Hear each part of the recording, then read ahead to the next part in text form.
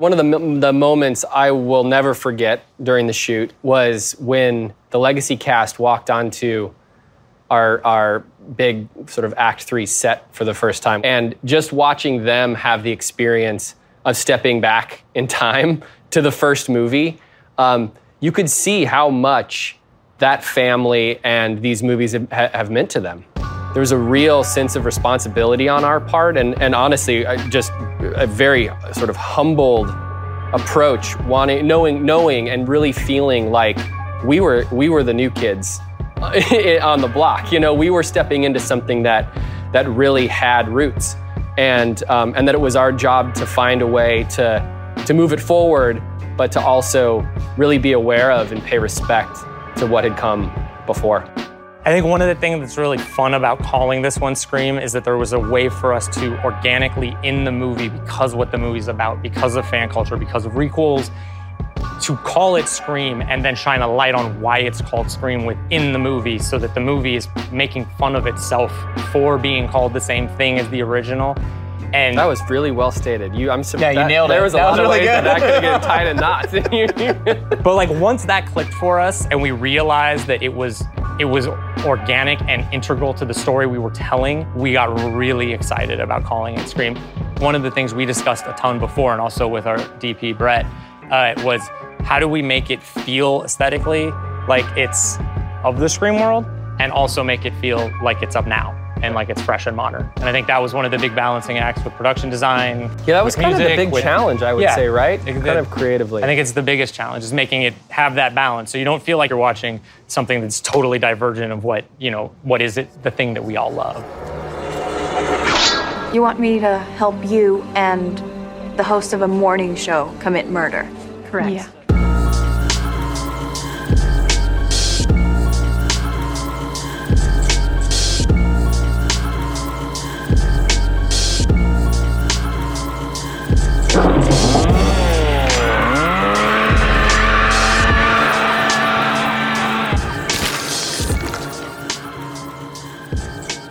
Welcome to Speak All Evil, the podcast you were warned about. I'm Trent, here with Kevin, Kat, and Dave. Hello. Hi. Hello.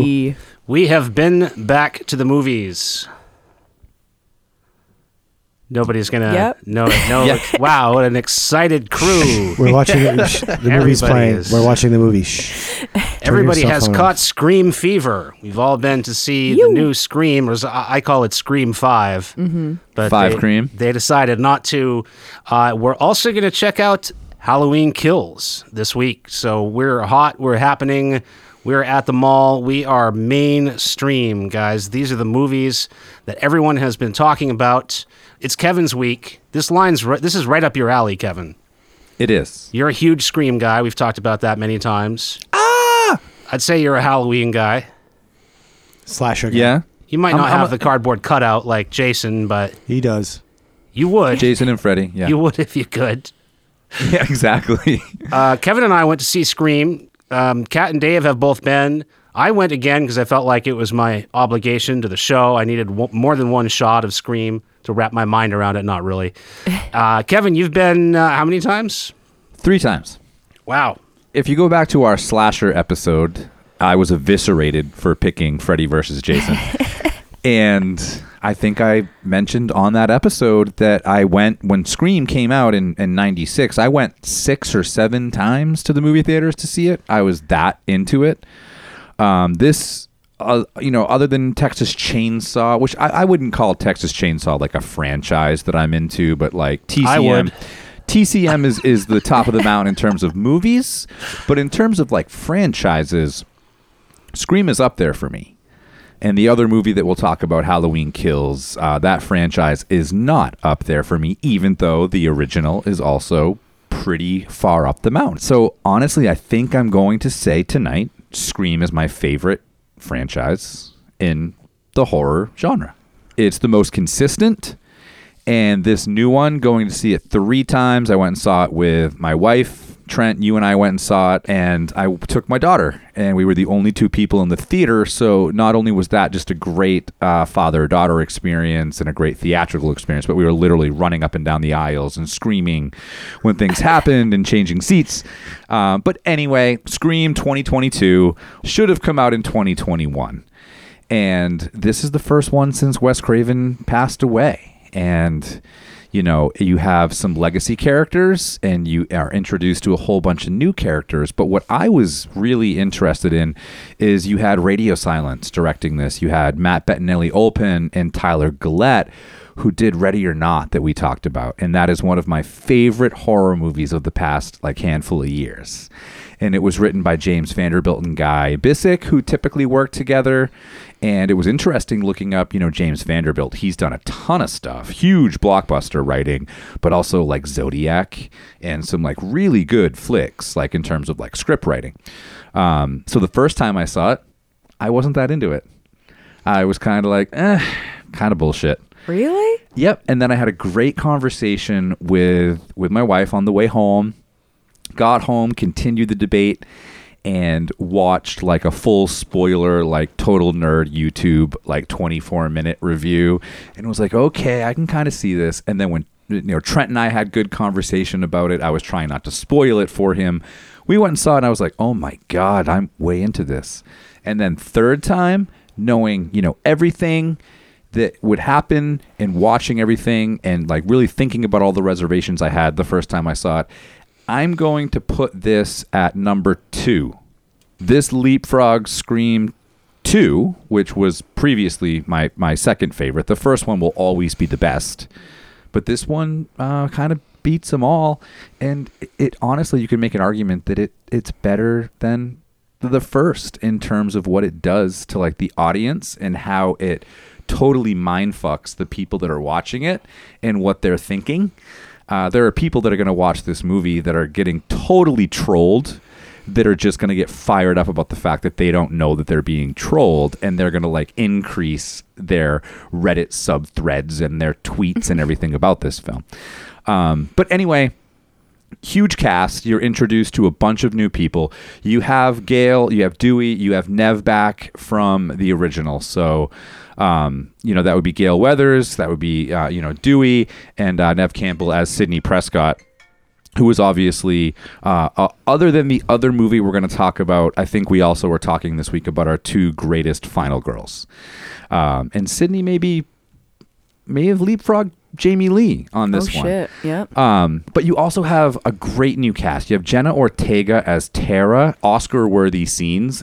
Jack Quaid, who I love. If you've been watching The Boys on Prime, you love Jack Quaid. Melissa Barrera plays Sam, and she is sort of introduced as our new Sidney Prescott. So we can get into it later. There's so many characters, but I thought what this movie did is it paid really good homage to the first one and kept the legacy characters intact, and also properly introduced a bunch of new characters that you actually gave a shit about, and connected them in not super obvious ways to the legacy characters that are no longer in the franchise. Mm-hmm. So it sort of gave you a new class of Scream characters, so to speak. Disappointments were not very inventive kill scenes. I thought that the directors did a really good job paying homage again to Wes Craven, and really kind of some of the scenes were tributes to Craven, but it maybe pulled them out of their strengths. If you watch Ready or Not, I was ready for a little bit more comedy, which we're used to in some of the Scream franchise films. And they definitely dragged on some scenes, which upon a third viewing, I actually found kind of cute. Mm-hmm. It was annoying the first time. Again, when we talk about Halloween Kills, there are some just fucking bonkers kill scenes. In Scream 5, it's very much just knife. When you go see Scream 5, if you don't like knife scenes, just bring earplugs and close your eyes. Yeah. Because they take full advantage of knife scenes. In terms of storyline and pacing And the killer reveal, which is always one of the funnest things about going to a Scream film, is, when you go see Halloween, it's Michael Myers. When you go see Friday the 13th, it's Jason. When you go see a Scream film, one of the unique things about the franchise is whodunit. It's like a true every single film. I thought the reveal in this one was really well done. A little bit half-assed, I think, on one of the reveals. Mm-hmm. And on another one, I thought was probably one of the smartest in the entire franchise. But anyway. I also went to see this with, well, not my whole family, but me and Connie went to see it. And I remember there was a point halfway through where we both turned to each other and we were like, I like this. This is good. This is fun. I liked all the meta references to horror movies, and now elevated horror is in the conversation, and it even more, establishes that it's not trying to be something that it's not, which I like that about it. And it's like a hit song. We wouldn't have the budgets in these studios putting out all these elevated horror or whatever if you didn't have the ones that like have people coming out to the box office in droves. And this time, this Scream, to me, almost had like a Giallo cat and mouse vibe. And I know the other ones, it's not really that much different than the other ones. But I think I went into it wishing that it was. I went into it wishing that it was like a way grittier version. And it was very, very much just a very high quality continuation of what they had been doing. I liked it. Aside, I was very distracted from Sam. Like the main character, Melissa Barrera. I thought that I'm with you there. Like she didn't shed a tear. I mean, all this stuff is happening. Her sister's getting stabbed. She's finding out all this stuff, and she's like barely reacting to anything. And I thought everyone else around her did great.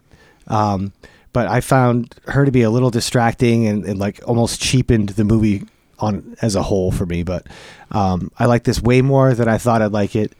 And I understand its place in like the horror canon and whatever. But yeah, I liked it more than I thought I would.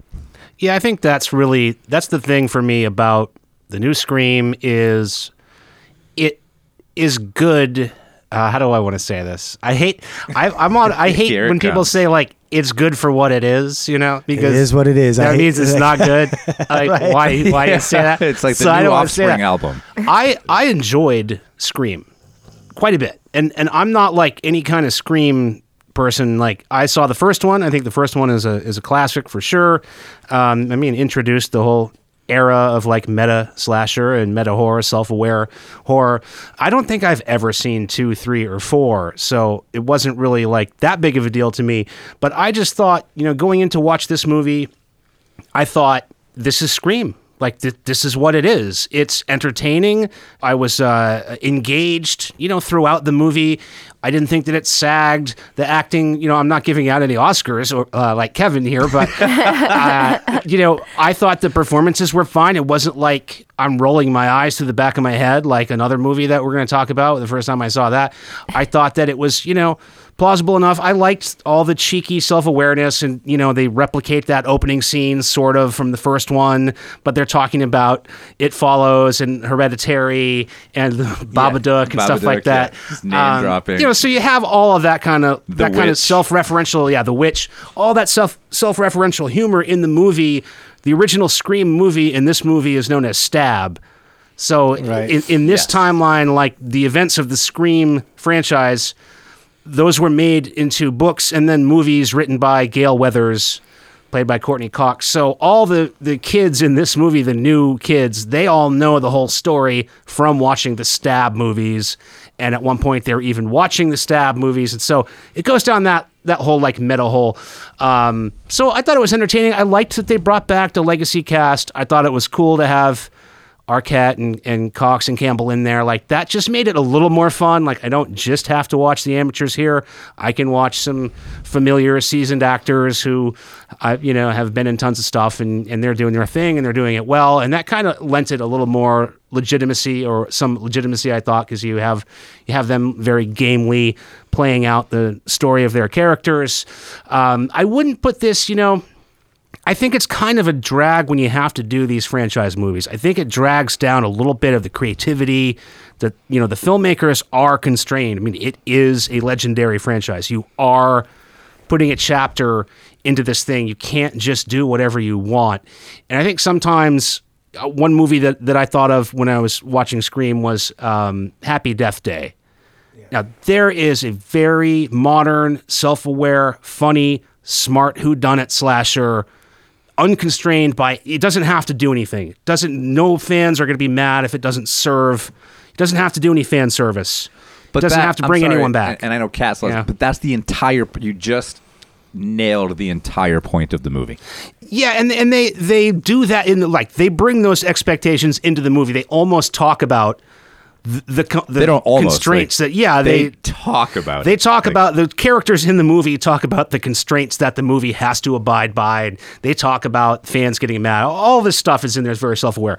I think that if I'm going to watch something of this kind of genre of self-aware kind of comedy, funny stuff, I think something like Happy Death Day I would prefer. But I thought this was a perfectly fine, good time at the movies. No real disappointment or anything like that. Nothing that, made me mad. Just a good old time. And, it was fine. I've been waiting for this movie for a long time. Oh, since, you have? Yeah. Since they announced it and all the original cast was like a part of it, I've been super excited to see it. And I felt not disappointed. And so that was very nice. I kind of was like taking it with a grain of salt. Who knows what way it could go. But I think they did a really great job of having the old and new characters mixed in. Definitely plenty of callbacks to the original movie.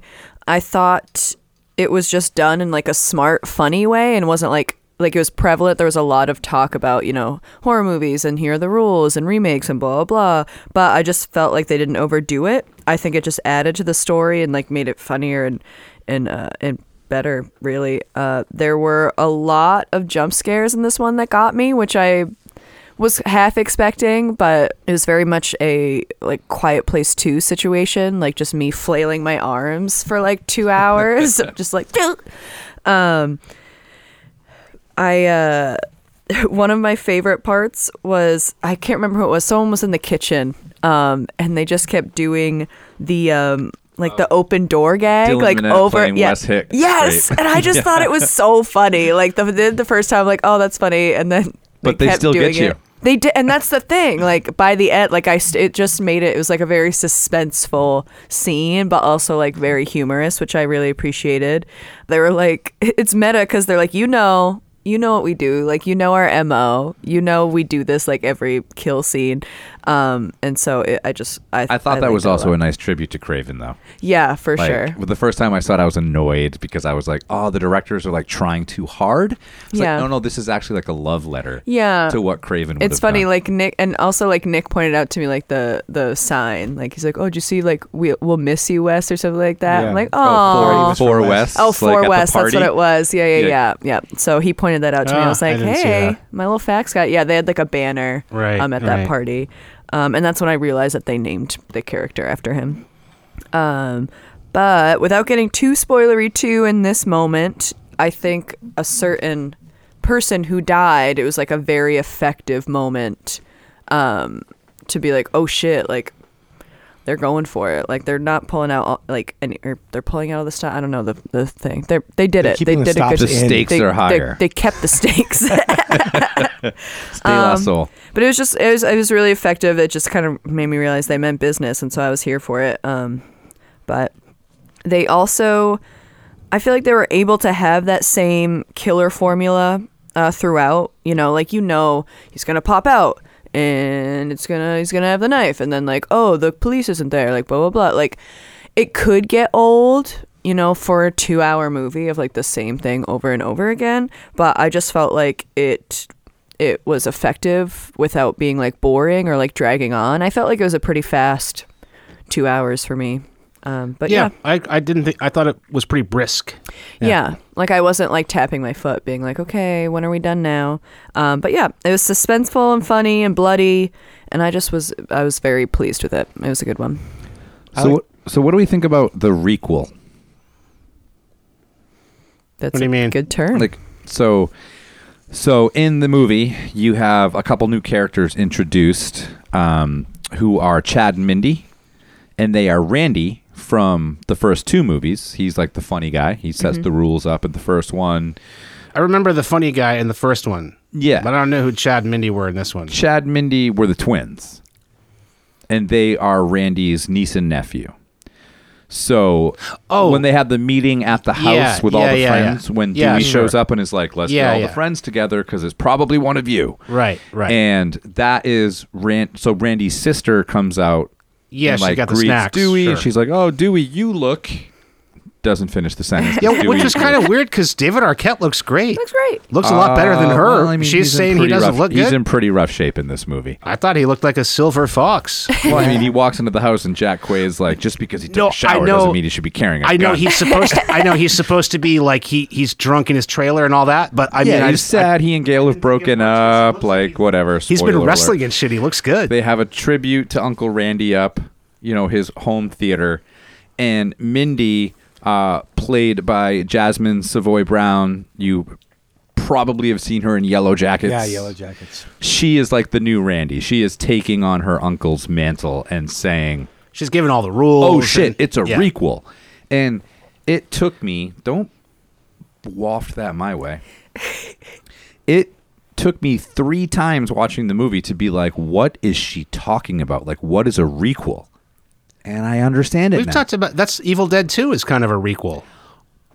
It's a But- remake and a Right. sequel at the same time. I don't think this is that much of a requel. It is, but I understand her explanation. And whether you accept it or not, let me give you my interpretation of it. All right. You're kind of rebooting Yep.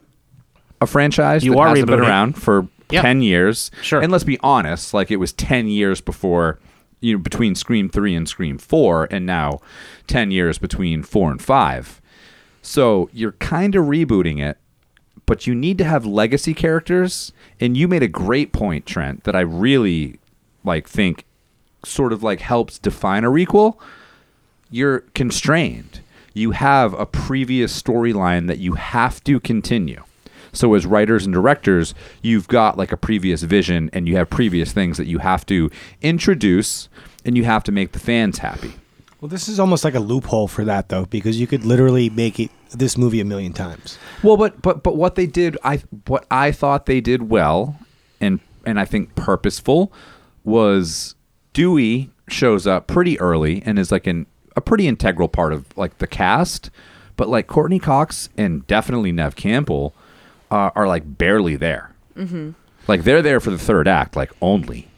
Right. I mean, you see Sidney Prescott pushing her baby on a run for a couple seconds, and you don't see her again until there's 20 minutes left in the flick or something. So I think that's what they mean by a requel. Well, it's okay. Just to finish this point about the requel, my previous understanding of requel is it's a combination of the words remake and sequel. But if it's reboot and sequel, yes, this is a seaboot. I would call it. A requel is a remake and a Being sequel. from Maine, this I is think that we can a sequel coin that. and a reboot. It's a seaboot. Yes, I would agree. Of course. I like the homages to people who know horror movies, and even pedestrian horror watchers would know the scene from Psycho that they did exactly, and they set you up to think that he's going to die in the shower, and then they flip it on you. And I also thought the same thing when she was in the wheelchair. I was like, oh, this is like Texas Chainsaw Massacre. Mm-hmm. She's going to die in this wheelchair. So there were small Who was in the nods. wheelchair? Oh, the Tara. Yeah, Tara. right. I thought the kills were a little self-conscious in this. I thought you were talking about the kills. the kills, every single kill in this to me Prison check. was like, we're gory. Look at this blood. We're not just gonna stab him 2 times. We're gonna stab him 10 times. And the sound have effects of super the knife. loud Foley. That knife yeah, you've Foley, never heard. yes. Oh my God, you're hearing this knife. It's like one of those Ginsu commercials. Same thing with Halloween Kills too. I've never seen like a wooden knife block make that much noise when you pull a knife out of it. But every kill of this was like, see, we have blood. It's coming through his mouth. There's the neck kill where the knife, which doesn't look realistic at all. That was an 80s. It does. I thought it was an 80s kill. Got it. After a while, it gets It was like, like, oh, what wait do a minute. But I got it. They're showing, hey, look, we can show the knife through the neck as long as we want. We're going to linger on it. I It's, thought that we're looked not great. afraid to do that. I thought it did too. I thought it looked great. I thought I saw no sign of a prosthetic. And trust me, I was looking for think it. I it was was just real. looking at a prosthetic. I didn't see on any sign of second anything and else. third watches. I thought the kills were not very inventive. Although, Trent, I will say there is one kill scene in broad daylight in suburbia that I thought Yeah. you must have loved. I just thought somebody really wants me to know that they're not afraid to show blood and do gore. That was what I thought when I But saw like that scene. front steps of your house in broad right. daylight in suburbia. This isn't some PG-13 thing. They're going to Queen, show too. you. Scream Queen too. They are serious. The thing that I like a little bit more, like the other mainstream slashers, you have like Jason and Freddy and even Michael Myers. They get like beheaded and burned and like just disintegrated, and then they come back in the next one. I like how Scream has set it up as a whodunit, so it's always someone else Yes. in the same costume. So Yes. And that they way, get fucked up. when it starts again, you don't necessarily have to right. suspend your It's not disbelief. like, wait a that- minute, he drowned in the last one. Right. Now he's back again. No, and I think I talked about this in the slasher episode. One of my favorite things about Scream is it's one of the few franchises where Ghostface just gets fucked up in every movie. He does get knocked around a lot A more. lot, Than, yeah, like way a lot more than any most. other Yeah. like slasher. True. It's he gets the crap kicked out of him time and time I again. thought he had. Yeah, I thought he had it kind of easy. Well, it's not a he. It's It's a who. It's a who. It's they. It's a they. We're gonna do a spoiler round after this, a non-binary. they're not professional. Well, I mean, it's a different in every movie. That's not a spoiler. You know, the That's killer true. in every Scream movie. What I mean is a different person. So they're really only getting knocked around the one time. Well, I mean, you can't really speak for some of the sequels. You said you didn't see them yourself. Yeah, I know what they are. I don't need to. No, I just mean like that. We were just saying that it's always, it's always different. It's always who done it, and it's always someone different.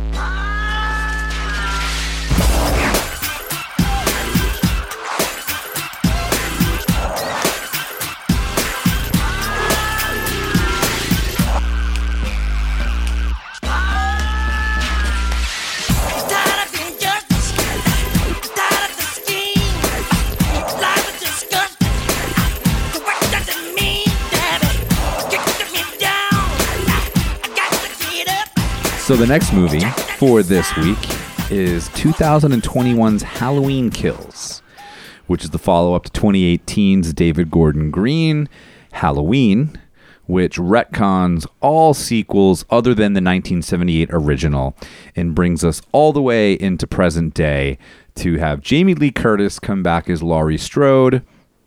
Once again has Michael Myers for a second time breaking out of a mental asylum and going on a killing spree. So we thought, looking for Laurie Strode. So 2018's Halloween reboot, I enjoyed it. Trent, you and I watched it one evening. Watched after it. I put that in we watched air it. quotes. Yeah. Dave was there with us, and we I were was supposed to unconscious. watch it. I liked that one. I thought it was good. I thought, while I do sort of enjoy in some ways like Rob Zombie's takes on Halloween, I loved David Gordon Green retconning everything and just saying, hey, by the way, Yeah, good we're, move. we're decades later. Yeah, forget all and- that. Yeah, And yeah. here's this guy.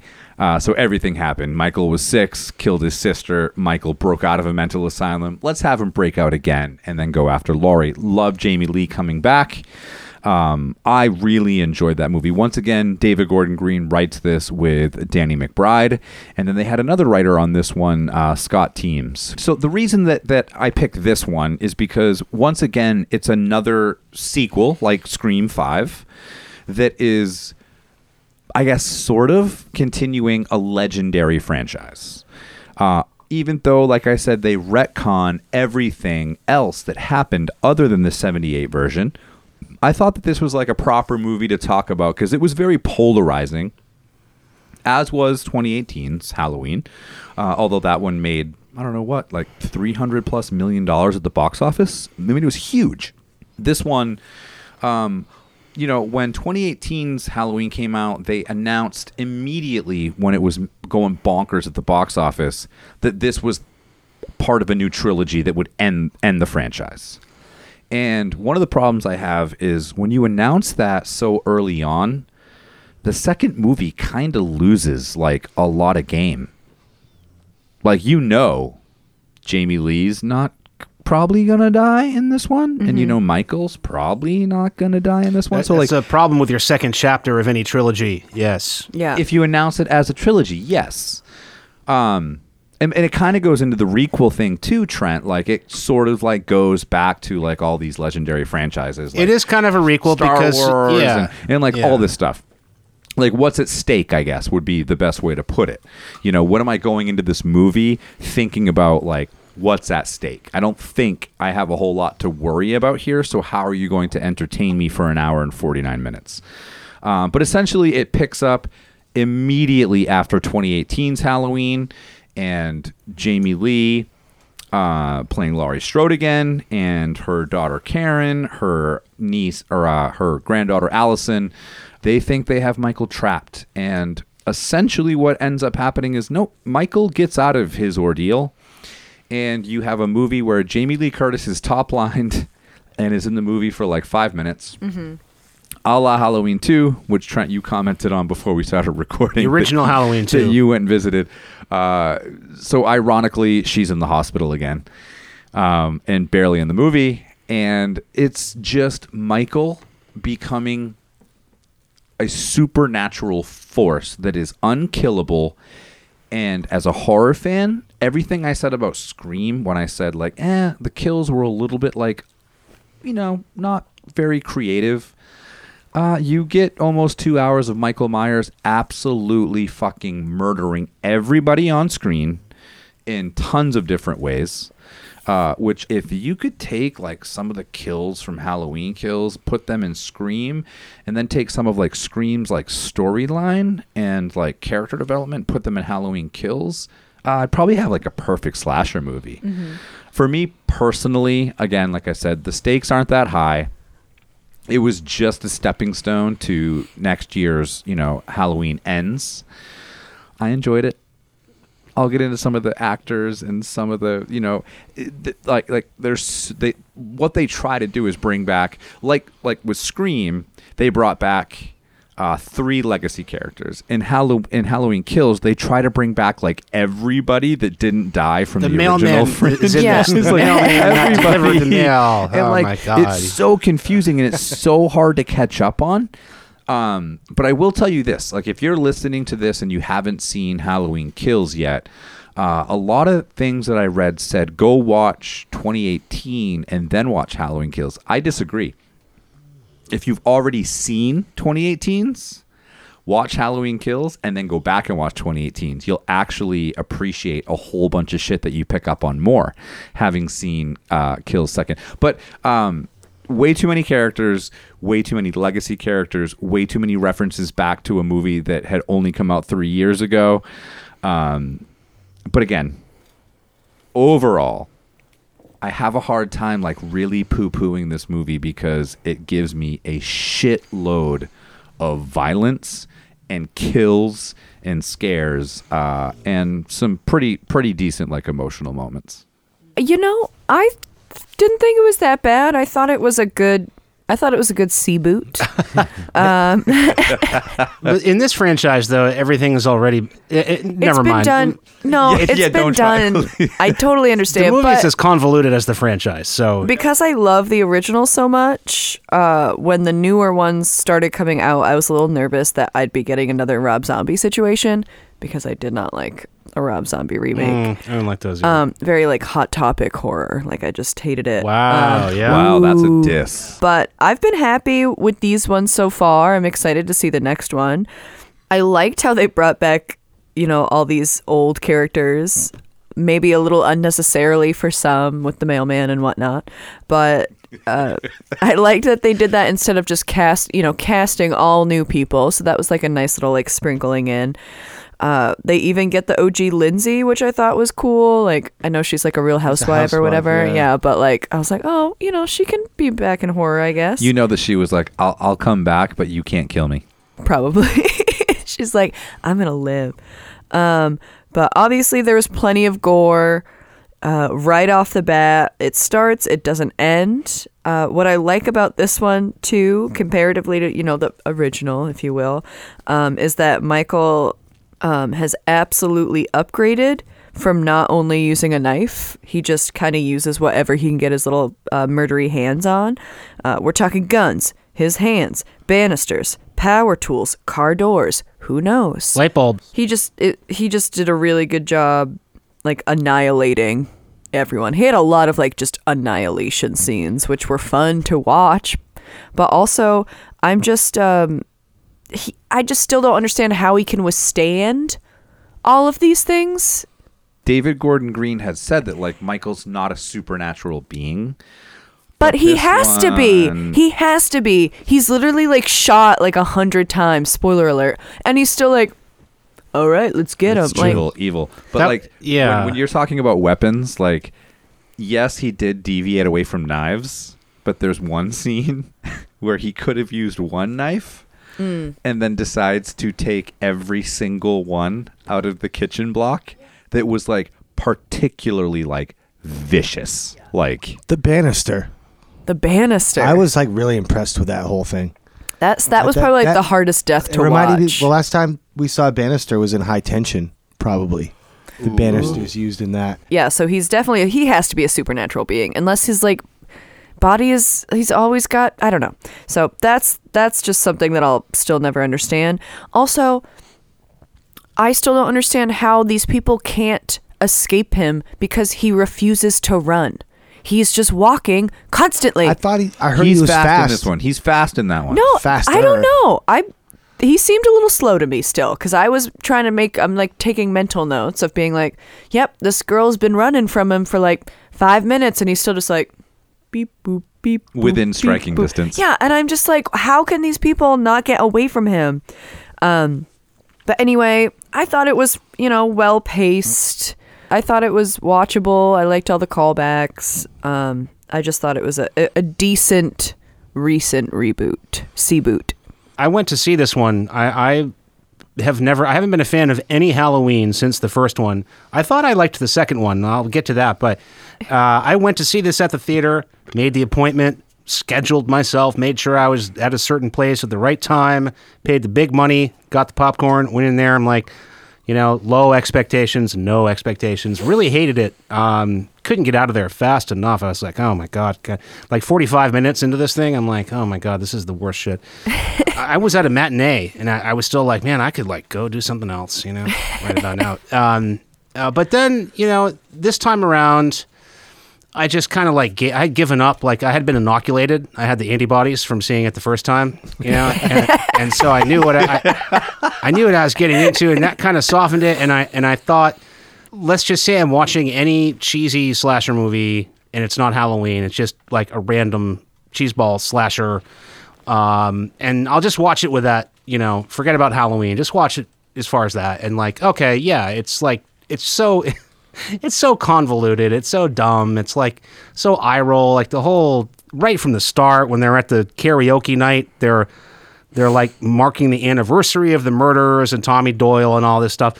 It's not even fun to just say everything that's dumb about it. But to what you guys were talking about, first of all, the idea of Michael Myers as like superhuman, yes. And I thought it was very funny when he's described in this movie as he has the mind of a 6-year-old child, but the strength of a grown man.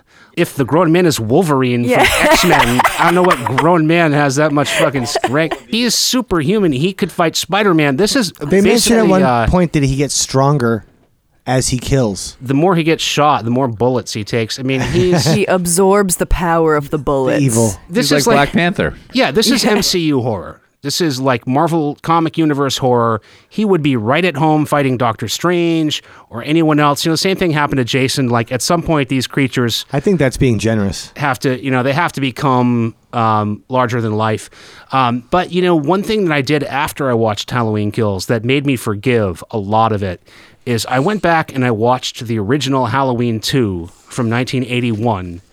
I've probably only seen it one time in my life. I don't know if I've ever, like as many times as I've seen Halloween, I probably saw Halloween 2 one time when I was a kid on VHS and probably haven't seen it since. I used to watch it for the hot tub scene a lot. Oh, the hot tub scene. Yeah, that's a great scene. Nice. Now, that's a great kill. He keeps dunking someone. He turns up the hot tub, and then he keeps dunking her in it until her that's a good body one. like fries and gets boiled to death. Dumpling kill. Boobies. So the original Halloween 2 is one of the stupidest, most ridiculous things you've ever seen. And the whole point of that movie is that he is superhuman. And Dr. Loomis keeps saying, like, you can't kill him. I shot him 6 times. He's not human.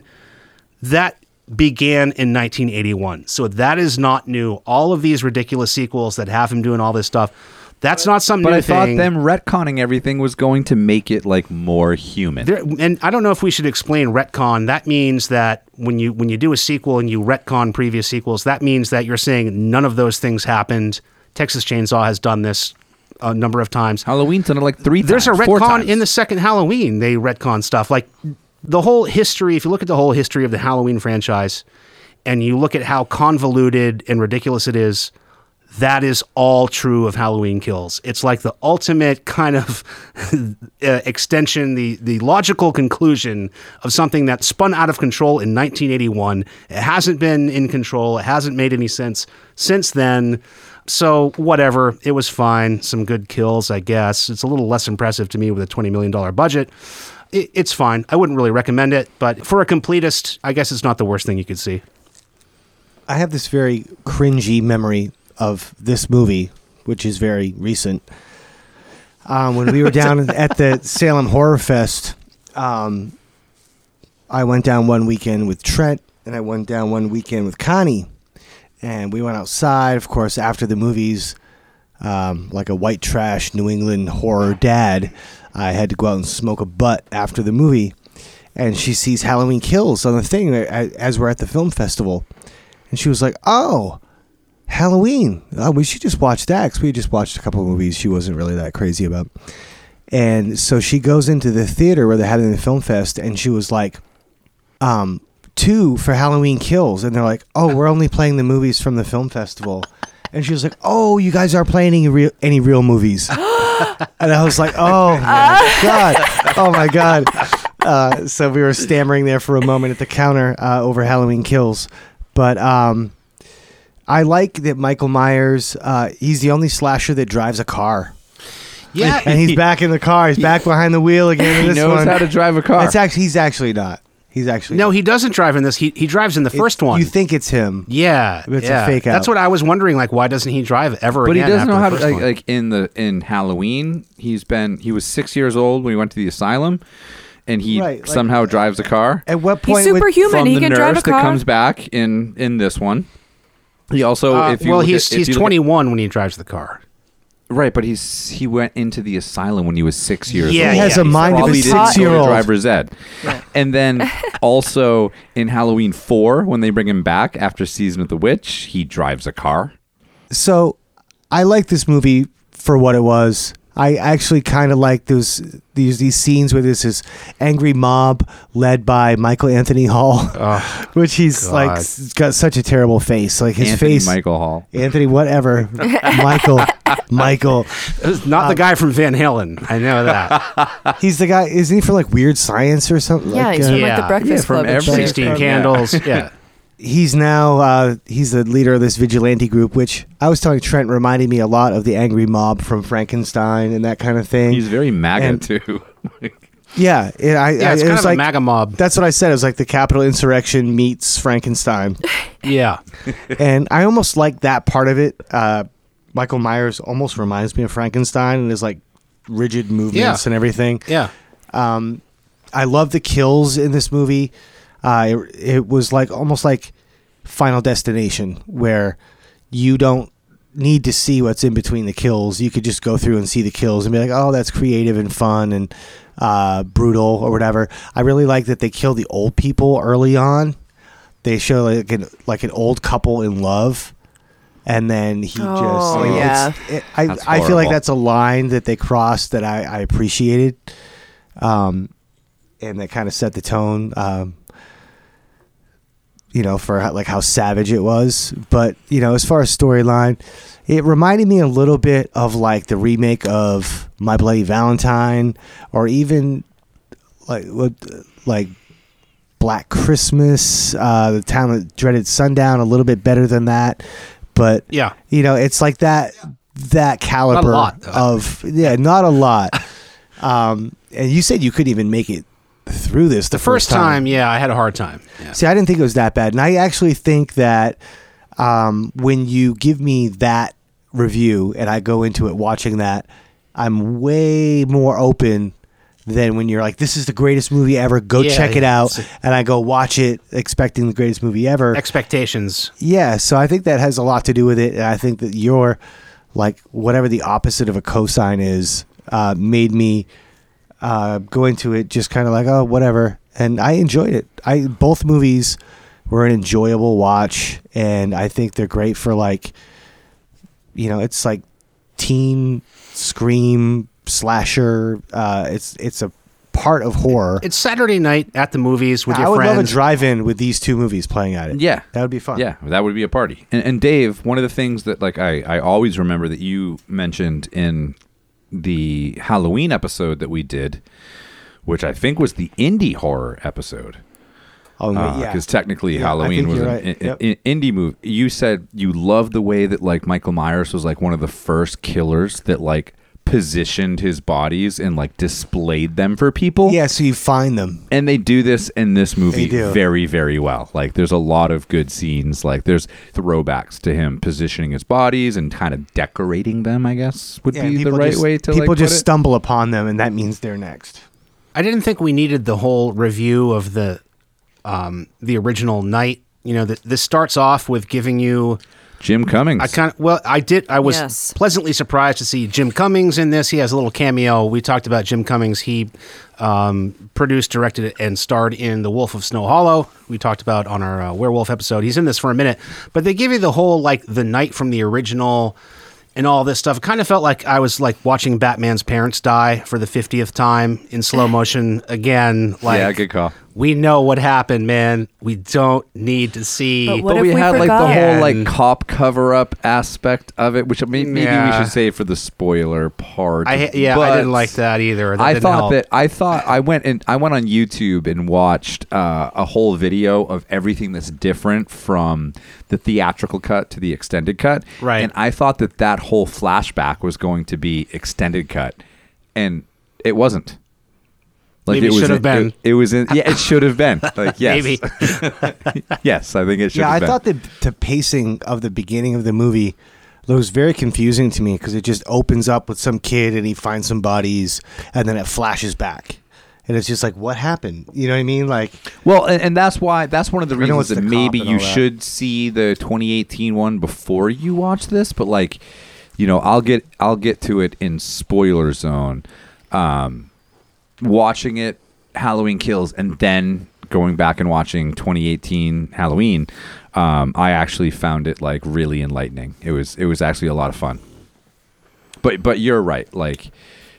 It's a very confusing opening, and again, we should mention that like Scream that we talked about was supposed to come out a year earlier. Halloween Kills was also supposed to come out an entire year earlier, and I think the fact that it was 3 years later instead of 2 years made it a little bit confusing. to jump back into that Halloween night in Haddonfield. I appreciated how dingy his mask was in this. It was extra, like it had like some black mold on it. Well, he was potentially burning. toxic. He was in a fucking burning house. Oh, right. I was kind of reminded of old kung fu movies and old action movies in this, like when in the beginning Michael Myers is surrounded by 10 firemen and they just all approach him one at a time and he just kills them one at a time. Instead of 10 on one. Yeah, every time in this movie, So every stupid. time like 10 people are going to take him down, they just take turns, you know? And then he flips them over and kills them, and then they all just stand there, and then the next person goes, and then he kills that person. They just, go down the line. I But like the firefighter deaths, though. Yeah, but- that's the part that reminded me of My Bloody Valentine. But 'Cause, like, the- if like I jumped up right now to try to kill one of you, would all three of you come at me at once? yes. Yeah, that's how you're supposed to do it. That's how you do it. If You would. Yeah, if you've got a guy and he's killing people and there's 10 of you and you're like, "Oh man, we got to get this guy." Just You convert. just take turns one at a time and like watch him kill each person, and then you wait yeah, your turn. This goes back to Descend upon Bruce him. Lee. I mean, I feel like That's what it reminded me of. Yeah, I thought I was watching like American Ninja or something. This was David Gordon Green being like, I'm going to make John Wick with Michael Myers. The posse kind of reminded me of Silver Bullet. You guys ever seen Silver Bullet? Yeah. You've seen it, Kevin. We Talked talked about about it on the Patreon. That there's always like the scene where the townspeople decide that they don't trust the police to catch this killer anymore. They're going to do it themselves. So you have the classic like Yeah, we haven't even mob, talked about posse, Evil Dies Tonight. Predictably goes wrong. Only takes like 20 minutes to set that up. You see that coming a mile away. Yeah. Both movies had a lot of trouble in editing. Both movies had a lot of extra things shot, and they had a hard time editing them together to make a cohesive story. I think that's common with these. I think a lot of these movies shoot 4 hours. You can worth kind of of film. you can kind of like feel the editing process while you're watching it. Like some guy somewhere is like, "Oh God, we got to make sense. We got how many hours? We got to make some kind of sense out of this." yeah, you do feel that towards Just the cut third to this act. part now. Yeah, Or it's like if you have like it's interesting because like in a lot of these movies, and it's more common nowadays to have like multiple directors, multiple writers. Well, that's always been a problem. You have 4 or 5 writers, but you always have like if you look at a movie, you have one editor. I That can assume be that like- that's being done with the approval of the filmmakers, that they're checking in and they're not- talking. I don't a think lot they're of just, times, depending on the contract, like what you have Right. for say in editing, it's the studio. So they could be like, "Oh no, yeah, that's Exactly. great. That's where- great. We don't care if Exactly. the story doesn't get to the next kill. Exactly. Like get to the Yes. next like it's that's Watching the extended cut made me feel like there wasn't much that was stripped away from this movie. It wasn't something. Well, they should have stripped away more speeches. This is one of the most Yes. speech-heavy movies I've ever seen. It was like, oh my God. But then when I watched the original Halloween 2, just as many speeches in that. Really? So in that sense, it's very true to the old ones. Like every time you turn around, there's some long speech about, oh my God. Yeah, I think the good thing about the original one is that, these people haven't been thinking about this guy Exactly. for 40 years or however long. So it's just Yes. like, they're like, wait, what's going on? Not blah, so blah. much talking. Yeah, instead of being like, Michael Myers ruined this town. Like, it's just like, so that was like the charm of the first one. And now it's just like, people, just let it go. Is he 60 years old? At this point, right? I mean, Something 70? like that. He's a guess. geriatric murderer. He's Yeah. been messing with us for 40 years. He must have been like 18 or 20? Yeah, he's 46 in this, I think. If he was 6 when he killed his sister. No, Come on, 1978, math, he's math. 21, so he'd be 61. 61. He's like Clint Eastwood under there. you know what? Maybe that's why he doesn't chase anyone. I thought one thing that Hey, is no, oddly... in this one, you know what? His fast there's no movements chasing. are in the flashback in 1978 when he would have been like 21. Nobody. One of Uh-huh. the classic things that happen in these movies, usually that happens is like he's chasing people and they're hiding from him and they're running through houses and they're hiding in closets and they're doing stuff. Like he doesn't chase anyone in this movie. They just run up to him and he stabs them and then that's it. It's like there's no cat and mouse of any kind, which was huge in the first one. Lots of cat and mouse stuff. Till the end, yeah, he sneaks up I on feel like someone. There's no. If he was really 61, I think he would be targeting liberals more. He'd have that boomer rage. He is a boomer. He's a boomer. Michael's a boomer. That's a young boomer.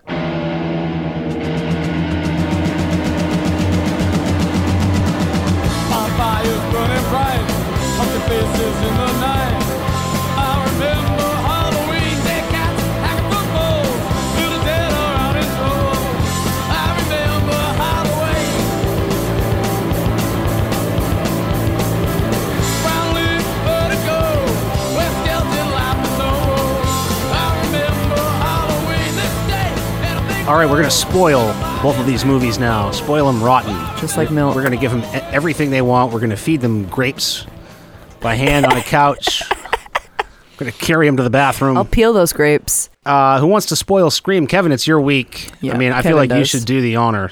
Well, it's funny that you just mentioned grapes because one of the things that these directors do in homage to the original Scream is after the initial kill scene, the first Scream cuts to a scene where all of our main characters are hanging out at school.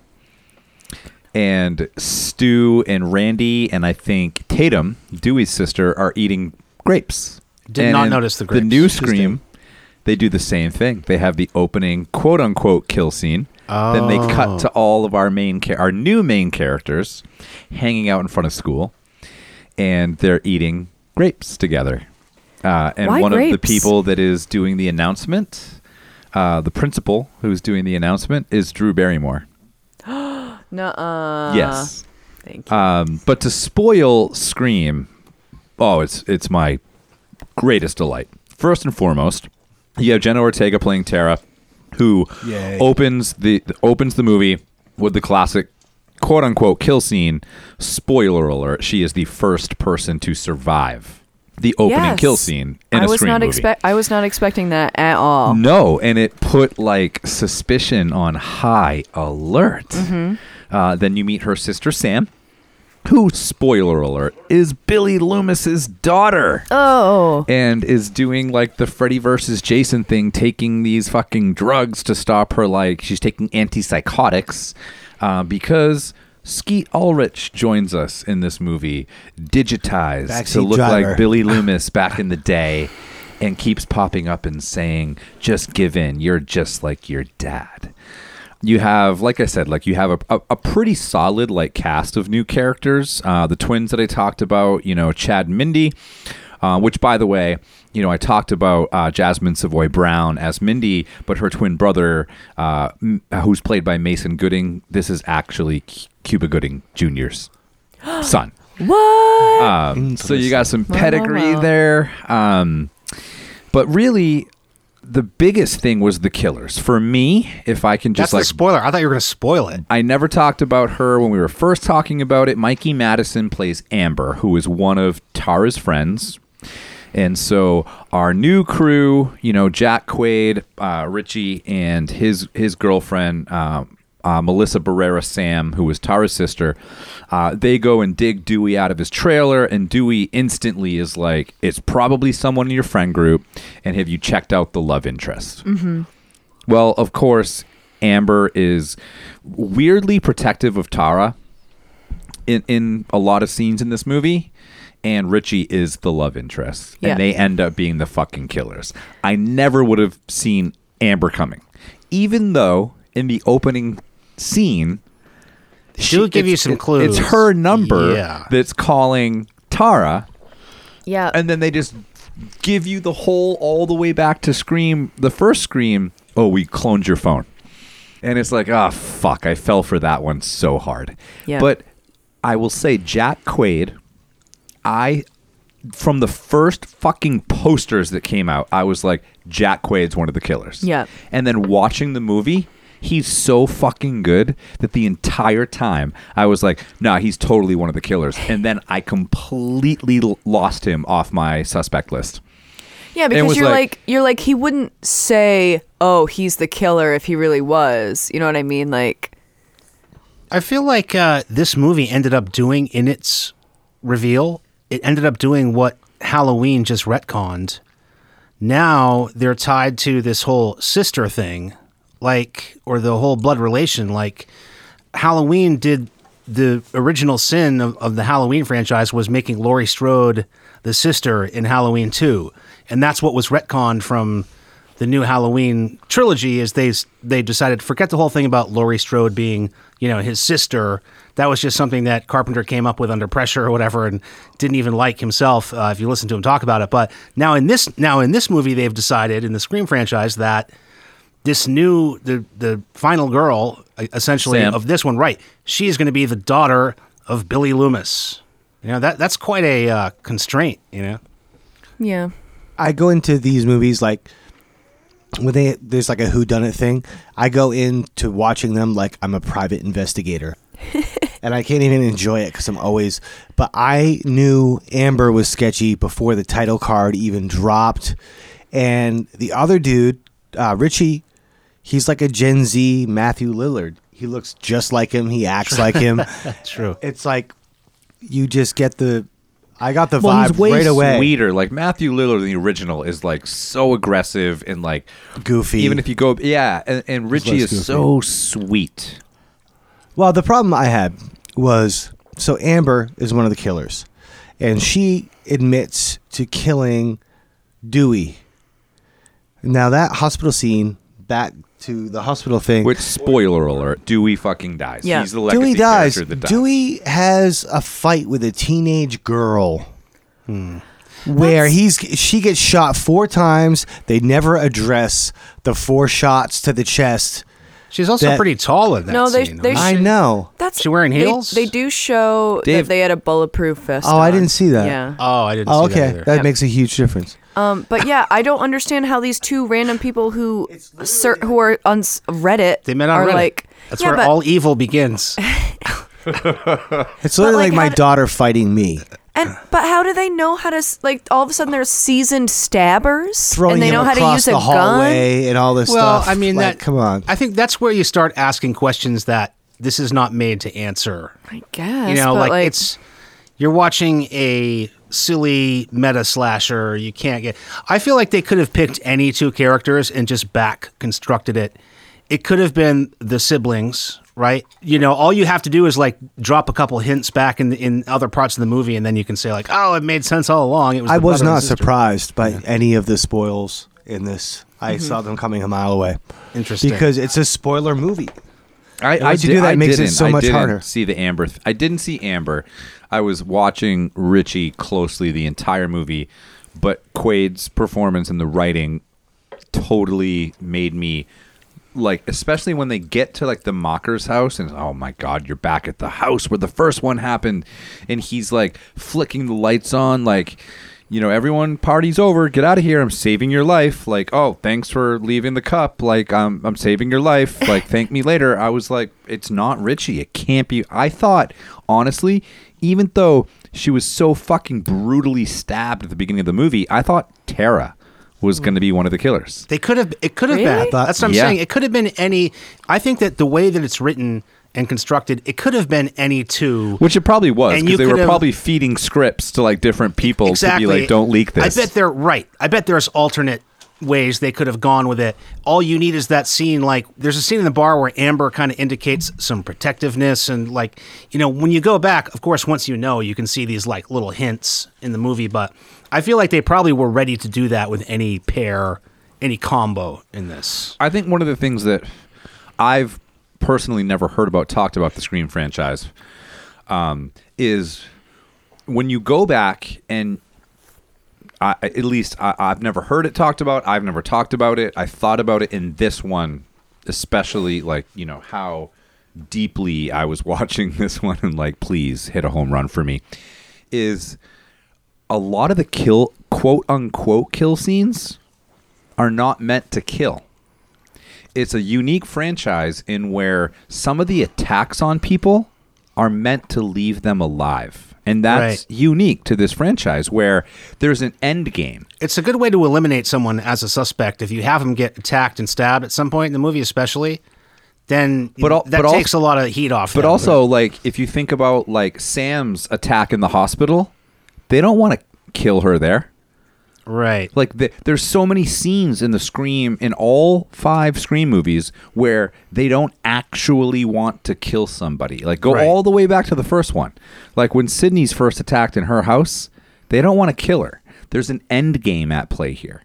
So Right. there are entire, like, quote unquote attempted kill scenes that they never meant to follow through on. They're moving. It's a unique franchise where, like with Halloween, like Michael's just fucking plowing through people. He's just killing everybody. In Scream, they're like playing chess. I thought Tara's performance was the best of the entire movie. That was Kevin's Academy Award choice. Academy Award. I'm not kidding. This actress is unbelievable. No, she did There's great. a scene where Sam is telling her that she's Billy Loomis's daughter and that they don't have the same dad, and she broke the family up because she found the diaries of her mom, and Billy was cheating on Sydney and got her mom yeah, pregnant. That whole thing was a little questionable, I thought, as far as like. Totally questionable. But what? that was when Dave said, like, yeah, like, I didn't love, Sam's performance. That scene is the point of that. And the wheelchair. Yeah. That whole scene. She is unbelievable in that. I wasn't shocked. I was surprised. I wasn't trying to like track really that much because I knew it was kind of futile. I thought it was kind of futile. Like, it didn't really matter to me, but I thought it was, perfectly fine reveal. I don't know that there's really anything to spoil in Halloween Kills unless we want to talk about the extended cut scene that's not in the theatrical version. I mean, Halloween Kills is the second movie. We've just talked about it. I don't know if there is something that we would consider like a spoiler in that. I mean, I guess a big spoiler would be that, like, the whole thing that kickstarts, or I guess the end, is that her daughter is murdered by Michael. Sure. That's Karen a big one. gets it. Right. Yeah. Karen She gets it. it. The Right. daughter. Everybody gets it. There's so many That's the thing at generations the end. in this. I couldn't keep track of the grandmother, the daughter, the granddaughter, Yeah. the great-great-grandmothers in it. Well, and that's the thing about going into it knowing that there's going to be a third one, is that you're like, oh, they got him? Did they? Just kidding. That's when he rampages again. He annihilates the entire town, basically. One at a time. Again, One at a they have time. them surrounded. And then goes and seeks out Jamie Lee's daughter. And then, so now this poor granddaughter is left without. Right. I Without thought, both of her that was kind of parents. brutal. So the theatrical version, if you saw this in the movies, this movie ends with the murder of Karen. And I thought it was kind of like unceremonious, like brutal Yeah. way to end the movie, actually. The big spoiler for Halloween Kills is he was never coming after Laurie Strode. He was always just trying to get home and to stand in that room and look out the fucking window and look at himself. In the extended version, which I think is the only thing you can see online, if you rent this, which you have to now, it's not on HBO anymore. If you rent this, I looked at everywhere that this was rentable, and they're all the extended versions. I don't think you can rent the theatrical version. And they end with an additional scene after the murder of Karen. The actual last scene in this extended cut that we all saw is Jamie Lee calling. She calls Karen's phone, is after Karen's dead, and Mike Myers picks it up. Michael Myers, I should say, I guess. Please. Picks it up, and he just like breathes into it. And Jamie Lee is on the other end in the hospital, and she knows it's Michael. And she says, "I'm coming to get you, bastard." And then they show her walking down the hall with a knife. Right. And the reason that scene was originally in the movie is because originally the next one was going to be a continuation of this same night. The way this was a continuation of the 2018 version, the next one was supposed to just go right along, and Jamie Lee goes and finds Michael, but it's been decided that the next version will take place, or the next installment will take place years later. So that's why they cut that scene of Jamie Lee out of the end, because now it doesn't make sense with Which is interesting decided because to go how with. could they? This night is so long. This is longest the night. longest It night, really is. ever. It's almost like Halloween 1 and 2. Well, yeah, that's what the original 2, right? Same night. Yeah. Halloween 2018, there's the scene with the babysitter, which the little boy that's getting babysat in the first one has like a cameo on TV in Halloween Kills, where he's like, "She was my favorite babysitter," and she's in the first one, and she's even like, "It's so late, go to bed," and that's like right when Michael starts killing. Right. It's like, how does this go on? And I realize that there's but parts they go to of bed early. Halloween The kids Kills. go to bed at like 8, I think that's the only way you can reconcile a timeline. There's a lot of cool things about Halloween Kills, like the doctor and nurse that are in that. that are at the bar that meet up with Anthony Michael Hall, at the who very is beginning, Tommy Doyle, and all of our legacy characters from this one. If you go back and watch 2018, there's a scene where Michael's walking down the street and they're getting in their car and leaving to go out for the night as the doctor and nurse. Oh, I didn't notice the that. shitty kids from Halloween Kills that pull the prank on Big John and Little John, who, by the way, there are so many characters introduced in Halloween Kills that like Big John, you love Little for John. like Too many. 5 minutes. But you love them for like 5 them too, minutes yeah. and they get fucking slaughtered. Big John and Little John have these shitty kids pull a prank on them. That same scene, Michael runs into them and they're like, the same 3 kids, and they're like, sorry, like, and run by him. All the legacy characters, like, it's not just Tommy Doyle. Like, you have the nurse that was in the car from the original 78 version when he was breaking out of Smith's Grove. She comes back to play in this, and she has a very similar scene in this where she is in a car and Michael jumps on top of it.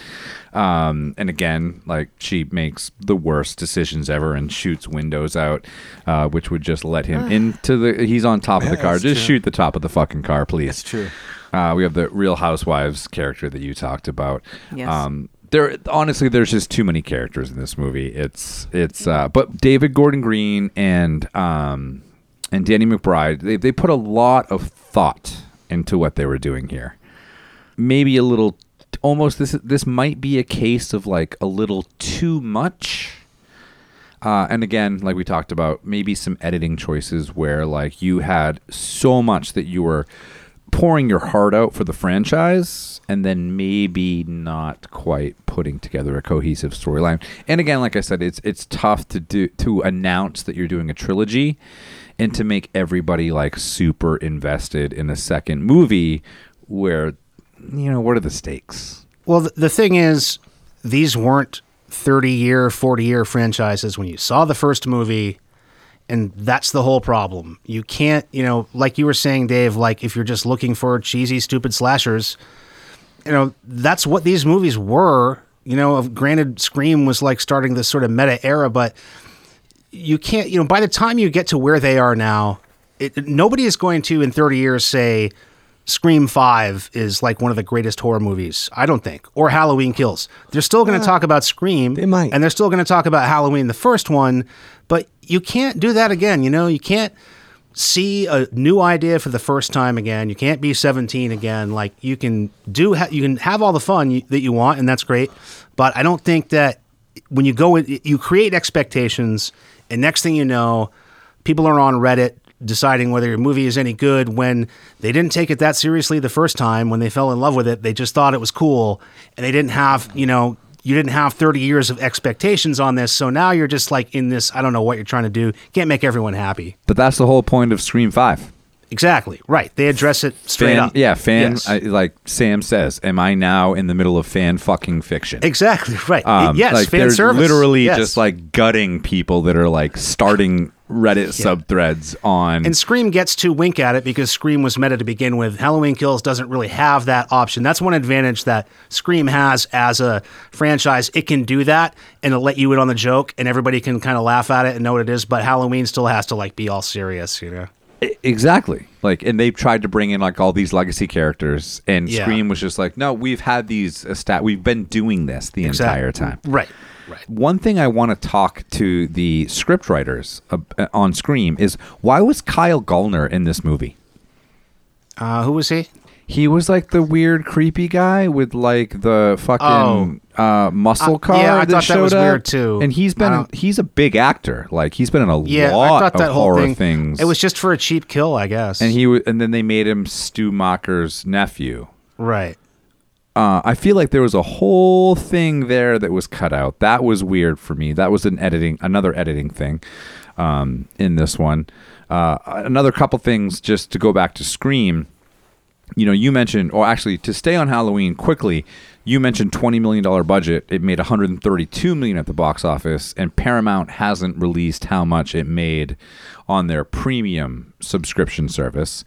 But that's way less than half of what 2018's Halloween made at the box office. Scream, however, $24 million budget.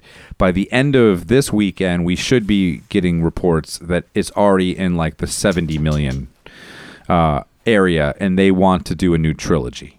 So they want this to be the first of a new trilogy. So we could be seeing some more Scream films. I don't know what you guys' thoughts are, but I feel like Sydney needs to die coming up here. You had a good take on what would make a next Scream movie based on the outro with the ambulance. Yeah, I think that I still think that Tara is in on it. And I don't think that based on Sam's performance and the critical response to her performance, like I think that you could see like a very Halloween-esque Scream 6 having Tara kill Sam in the ambulance, because the very end of Scream 5, like Sam's about to like walk away and Tara's like, no, come with me, and Tara's like, can we go to like a different hospital? Which perfectly acceptable request. I think you could see like Tara be like, I'm fucking killing you, bitch. And I still think Tara was in on it. That's what I'm getting at. Okay.